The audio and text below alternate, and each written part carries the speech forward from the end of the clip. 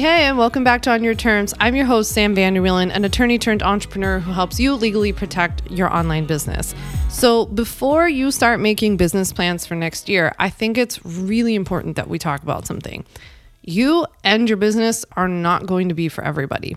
In this Greatest Hits episode, I'm sharing a business lesson that I learned from one of my favorite shows, especially my favorite show to fall asleep to, Frasier.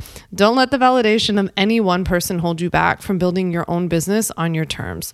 Be your own biggest fan and you'll attract people who love you and your business for what it authentically represents. But first, we got to get you to be you. So I hope you enjoy this episode. I'll see you on the other side.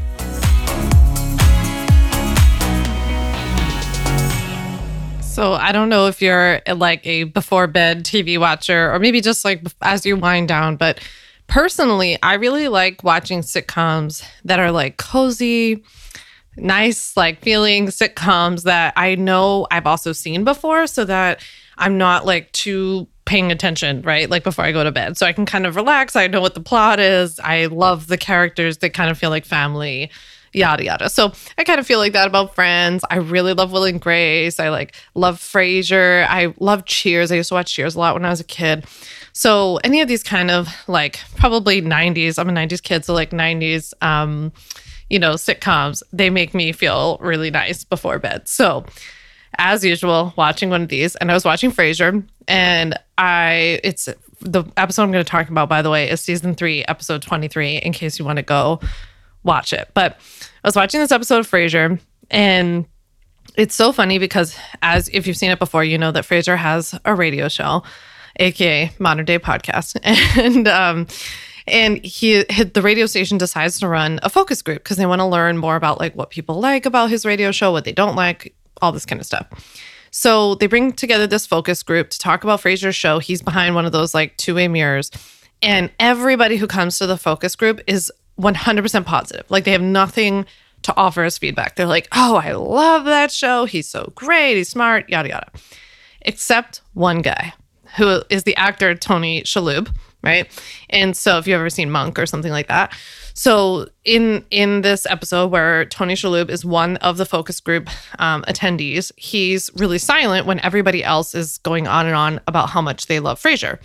And the focus group, coordinator is like, what about you? You haven't said anything. And he's like, well, I don't like him. And it's kind of like shocking because everyone else is saying how much they love him, right? And they're like, well, tell us more. And he's like, I don't know. I just don't like it. And Frasier, who's behind the two-way mirror, just loses it. Like he cannot stand it. And if you've seen Frasier before, like Frasier is super self-absorbed and like really into himself and goes off on these things and whatever. So this drives Frasier absolutely crazy. He needs to know why Tony Shalhoub's character does not like him. So he actually tracks him down. He works at or owns a newspaper stand in Seattle. And so he tracks him down and he pulls up his car outside of his newspaper stand. And Frasier makes his father get out of the car to go ask Tony Shalhoub why he doesn't like Frasier. And when he asks Tony Shalhoub, Tony says, I just think he's annoying. And so that's all he'll say. And he's just like, I just don't like him. So the dad comes back and tells Frasier, and it's still not good enough for Frasier to know. He's like, now I need to know more. Like, why does he think I'm annoying? Why doesn't he like me? So Frasier goes to talk to himself.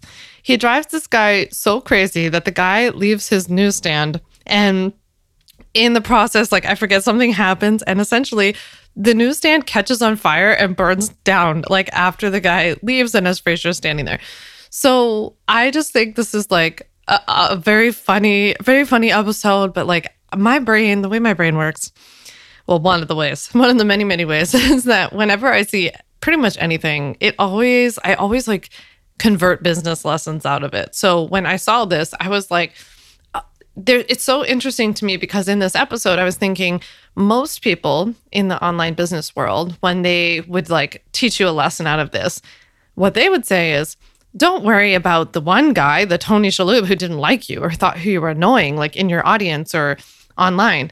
Listen to all the others that were in the room, the other 12 in the room who all thought you were amazing. If all these other people love you, then it doesn't matter that one person doesn't love you.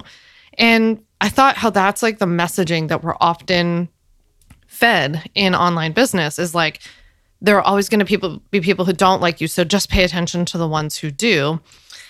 And I was thinking, well, that's actually not what I think we should do either.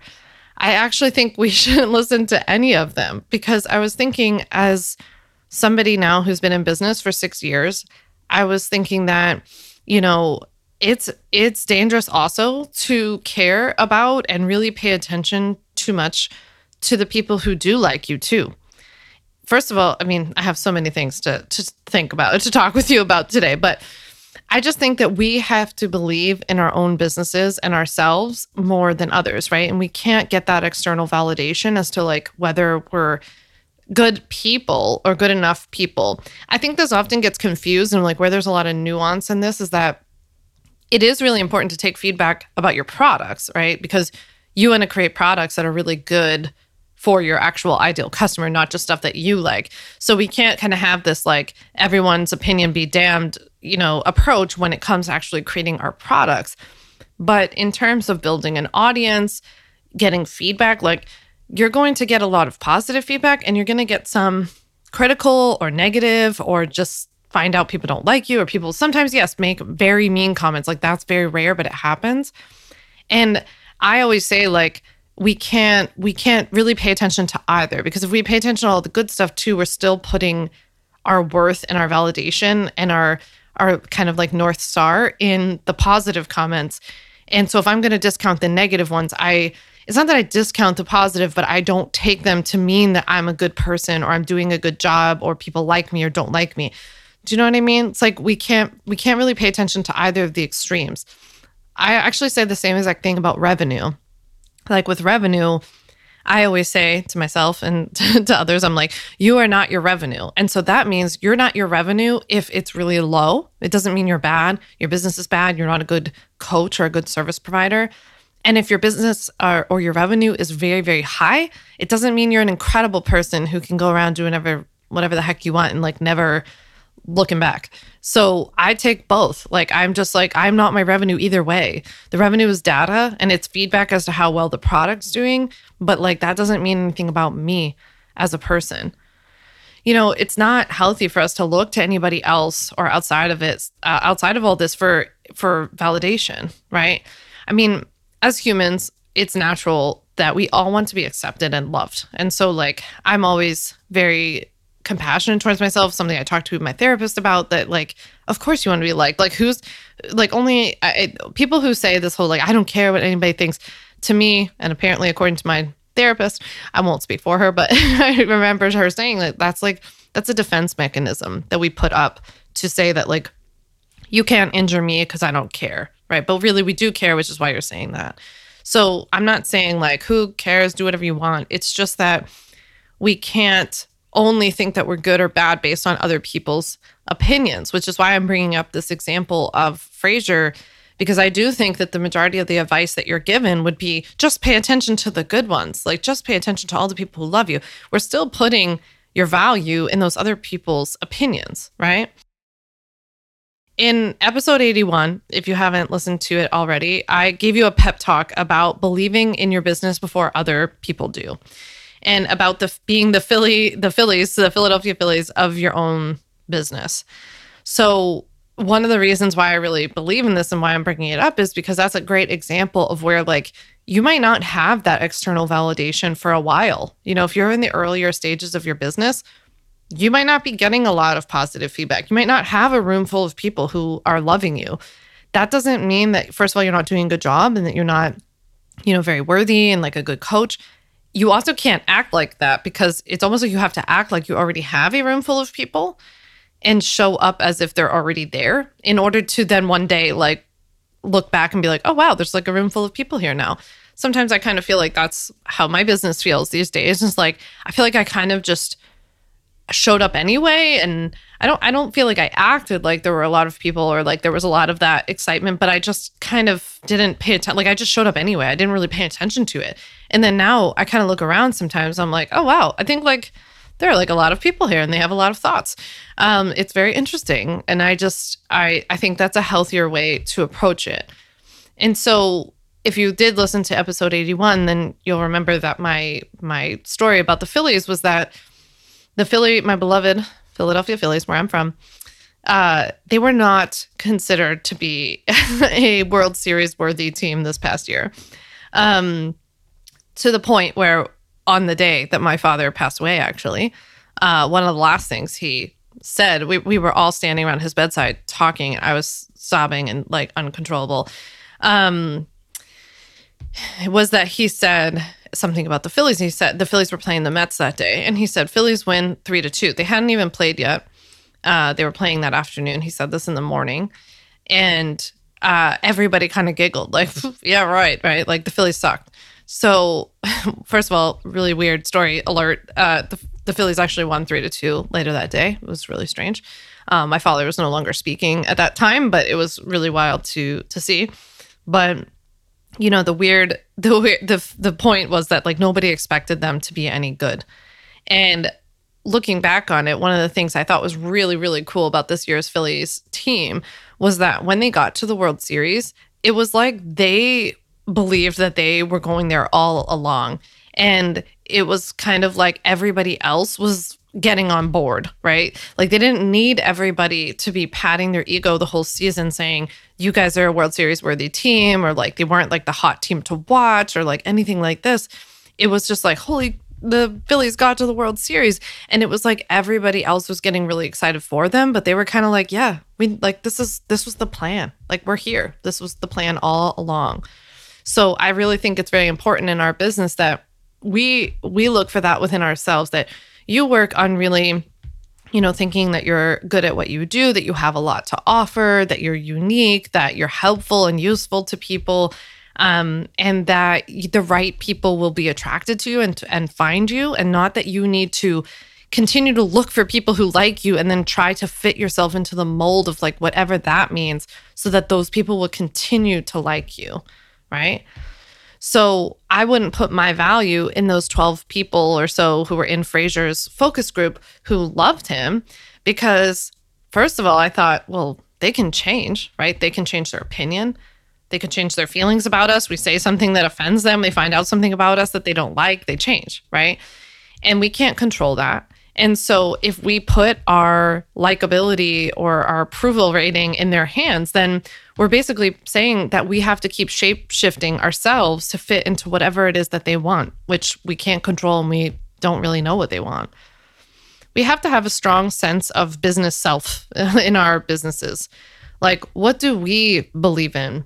What do we stand for as ourselves, as business owners, right? What do you want your business's mission to be? What do you want your business's values to be? And like, what do you want other people to think about when they hear about your business, when they hear about you, when your name pops up? Not just in terms of your name association, like I want my name to pop up and somebody think legal for online businesses, right? But I also want them to think like cozy, down to earth, nice, like decent person. You know, I want them to think of who I really am. That's not like an image. This is just like me being myself and who I am. And so I have to have a really strong idea of what I want that to look like instead of letting other people dictate what that looks like for me, right? And I think the key is that by getting really clear on what you stand for and what you don't stand for, you'll attract people who don't just necessarily agree with you 100%. We're not necessarily looking for people who just think every single thing that we think and never disagree with us like robots. Instead, at least for me, I want to attract people who respect me for knowing what I want or like appreciate that I share my opinion and that we can have conversation and maybe respectfully disagree or say like, oh, I don't love that thing that, you know, she does, or this thing's a little different than what I would do. But like, I really appreciate that she like has a good moral compass. It doesn't need to be me. I don't need to see me reflected in everybody else, right? And I know that not everyone in my audience thinks like me, agrees with me, wants to have a business or a life that looks like mine. I know not everybody is as sarcastic as I am or as dry, humored as I am.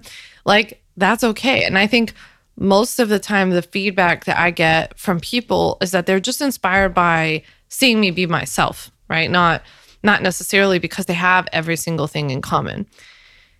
I think that by being yourself and not trying to be like the person that the 12 people in the focus group room, think that you are, that you will inspire other people to act more like them.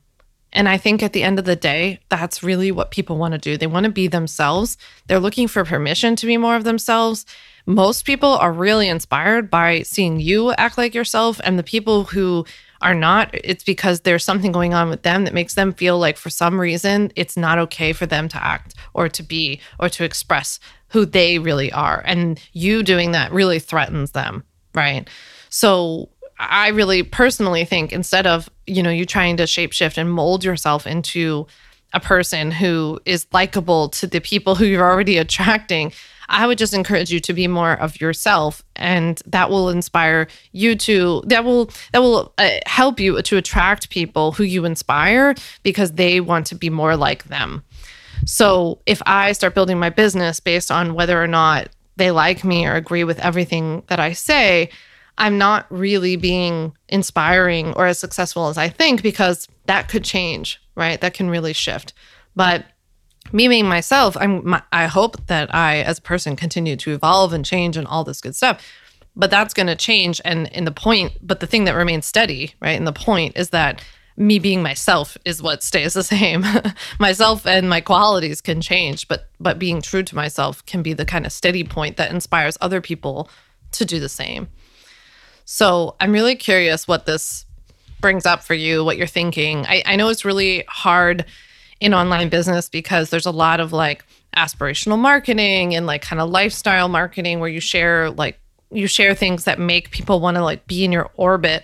But I personally think that it's not all the crap that we like associate it with, which is like, oh, she drives a fancy car, she has a fancy house. Yes, there are going to be people who are attracted to that, whatever. But the point to me would be like more like people who I'm like, wow, I'm like so inspired by how she's so confident, she's so outgoing, or I love that she just like goes for what she wants and she does what she wants to do. She's really curious. I love people who are curious. I love people who are multifaceted. I love people who are considerate of nuance and who don't make sharp, judgmental, like harsh opinions about things.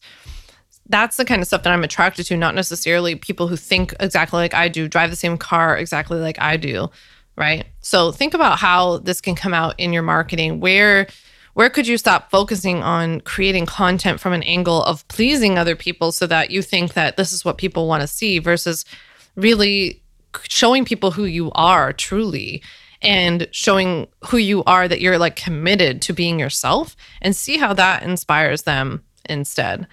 I would love for us to stop putting our value in other people's opinions and instead, have this within ourselves and let everybody catch up. So will you do me a favor? Will you send me a DM and let me know what this brought up for you? I'm very, very curious if it was helpful to you at all. With that, I'll make sure that I link to the Frasier episode down below. I've also got my Legally Legit checklist for you down below, where you can download the 5 steps to form your business, get paid, protect your content, and so much more. So that will be down in the show notes. And of course, my free legal workshop, 5 steps to legally protect and grow your online business as well. Otherwise, my DMs are always open at Sam Vanderwielen on Instagram, and I can't wait to chat with you later this week. Thanks so much for listening to the On Your Terms podcast. Make sure to follow on Apple Podcasts, Spotify, or wherever you like to listen to podcasts. You can also check out all of our podcast episodes, show notes, links, and more at samvanderwielen.com/podcast. You can learn more about legally protecting your business and take my free legal workshop, 5 steps to legally protect and grow your online business, at samvanderwielen.com. And to stay connected and follow along, follow me on Instagram at Sam Vanderwielen and send me a DM to say hi.